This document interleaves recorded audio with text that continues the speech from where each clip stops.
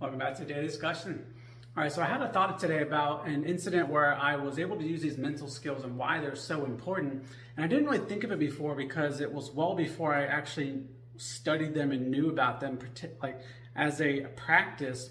But now that I understand them, I can look back and see that this is exactly why this situation was so successful in the long run.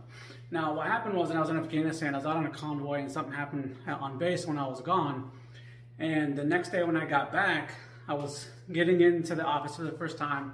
I was starting to log in, and this guy from another unit came over, and from a special forces unit, and his nickname, by the way, is Angry. I won't say his name, but his nickname is Angry in his name. And he just starts yelling at me, and I have absolutely no idea what he's talking about, but I didn't get mad, I didn't get upset, I didn't start yelling back. I was just trying to listen to what he was saying and just trying to get the information while I was trying to log in so I could see what he was talking about, because it was something that went out on email. So I was trying to pull it up as he was yelling at me, and I kept my cool. I just kind of stayed calm. I tried to get his attention in breaks. I would kind of say things that kind of try to break the ice and try to see what he was talking about. And when he finally heard what I was saying, that I wasn't even there over the time frame that he was talking about, he left my office, went and yelled at somebody else, and then came back and talked to me. And then apologized to me and said, "Hey, I'm sorry, this is what happened, blah, blah, blah." And I was like, "Hey, I pulled up the email you're talking about. I'm not from this type of work. I'm from a different discipline within this. So can you please explain to me in here what made you so mad so that for the future, I know what to look for?"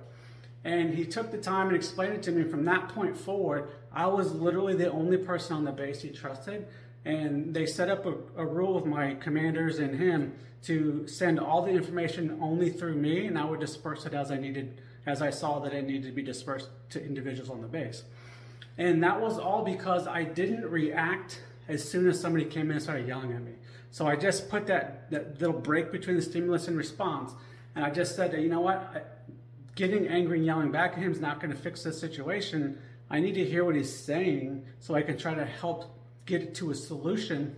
And by doing that, I set the stage for one of the most valuable relationships I had in Afghanistan when I was over there. So anyway, just hope that helps somebody else understand what the importance of working on these skills is and how it could actually lead to some of the best relationships and get you some of the best information and help you out the most, especially in those moments where you just really want to just fight back, but you absolutely can tell it's not the time.